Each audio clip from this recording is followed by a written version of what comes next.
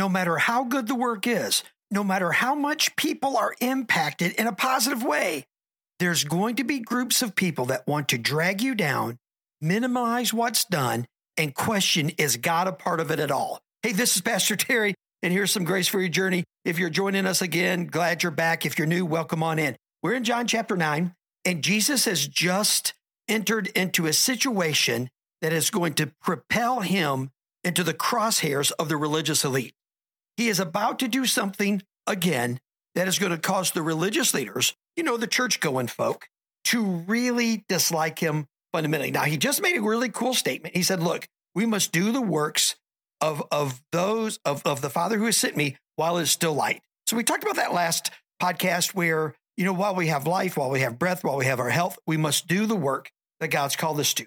So now we pick up this story in verse 5. And remember, he's dealing with a guy who's been blind since birth. So here's what happened. Now, Jesus says, now, as long as I'm in the world, I am the light of the world. Now, having said these things, Jesus then picked up some dirt, spit on the ground, and made some mud with his saliva. Then he anointed the man's eyes with the mud and said to him, now go wash in the pool of Siloam, which means sent. And so he went, and when he washed, he came back seeing. Now, let's push the pause button right there. Some of you are saying, well, why did Jesus do that? Why did he spit on the ground? Why did he make mud? I mean, he's Jesus. Couldn't he have just said, be healed, and the guy would have been healed? Of course he could have. Could he have just thought it, and the guy have been healed? Well, certainly he could have. Could he have just maybe put his hand on his forehead, like we see on TV a lot, right? Somebody put their hand on the forehead and the guy received. Jesus could have done it any way he wanted. But it was important for the guy to understand something clearly. And that is this. You have to have trust in me, Jesus saying. You have to trust me. You have to believe in me. And hello, ready for this? You have to obey me. So it was one thing for Jesus to reach out to this guy, to find this guy on the side of the road, to reach out to him. But there's still obedience required. See, when God finds us in the area of salvation, we're wandering in the darkness of our sin, right? Our eyes are blind to the things of the Spirit. Our ears are deaf to the voice of the Spirit. We have a dead spirit inside of us that needs resurrection. It's one thing for God to awaken us, right? And he does. Let there be no doubt. It is God who seeks us. We don't seek him. But even with that, there must be obedience in responding to the gospel. What is the gospel? To believe that Jesus Christ died on the cross for your sins, to believe that he resurrected from the grave, and to confess him as Lord. That's what Romans tells us in Romans 10. And so that principle is throughout Scripture. You still have, yes, God is the seeker.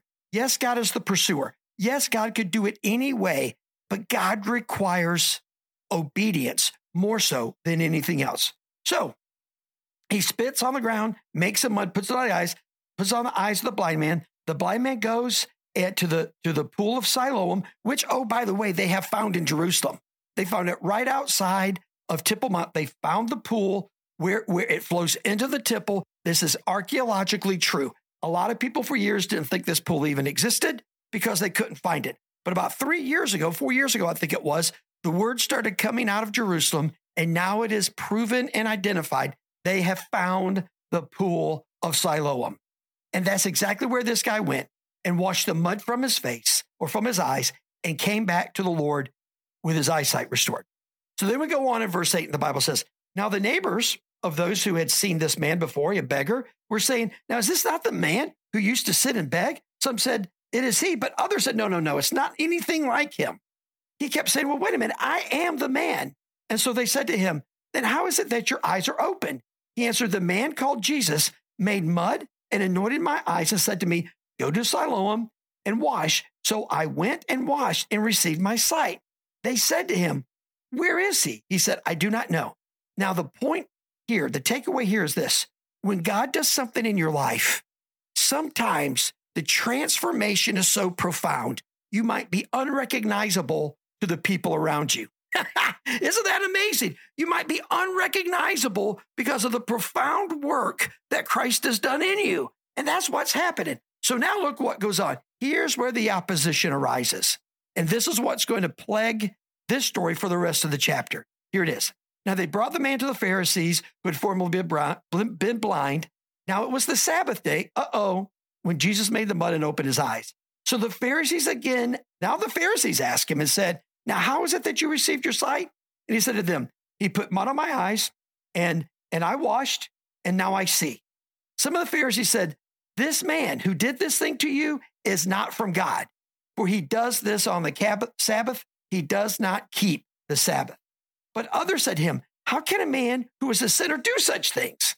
So there's a conflict. Okay, he healed the guy on the Sabbath, which is a sin in their mind, but yet he healed a guy on the Sabbath. So how is it that a sinner breaking the law is able to do the things of God? Interesting question. And there was a division among them. So they said again to the blind man, what do you say about him? Since he has opened your eyes, he said, he is at least a prophet. So here's what we get.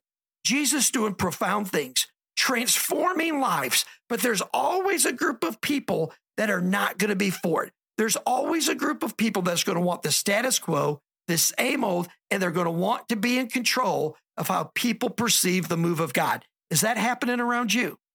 Is that happening in your church? If so, rush to the scriptures. Look at what the Bible says. Look at how Jesus acted.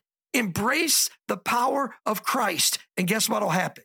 You'll have unbelievable grace for your journey. We'll pick up here next time. Let me pray for you. Father, we love you so much and thank you for today.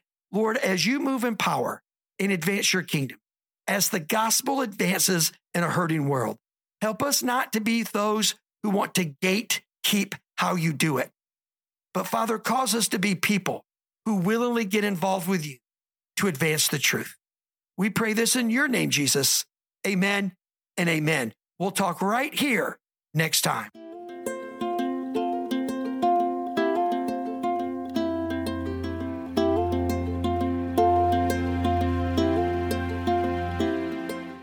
Thank you so much for being with us for this episode of Grace for a Journey. We pray it's been a blessing to you. Connect with us at our website, www.graceforourjourney.org, or you can find us on Facebook and YouTube. We hope to connect with you there.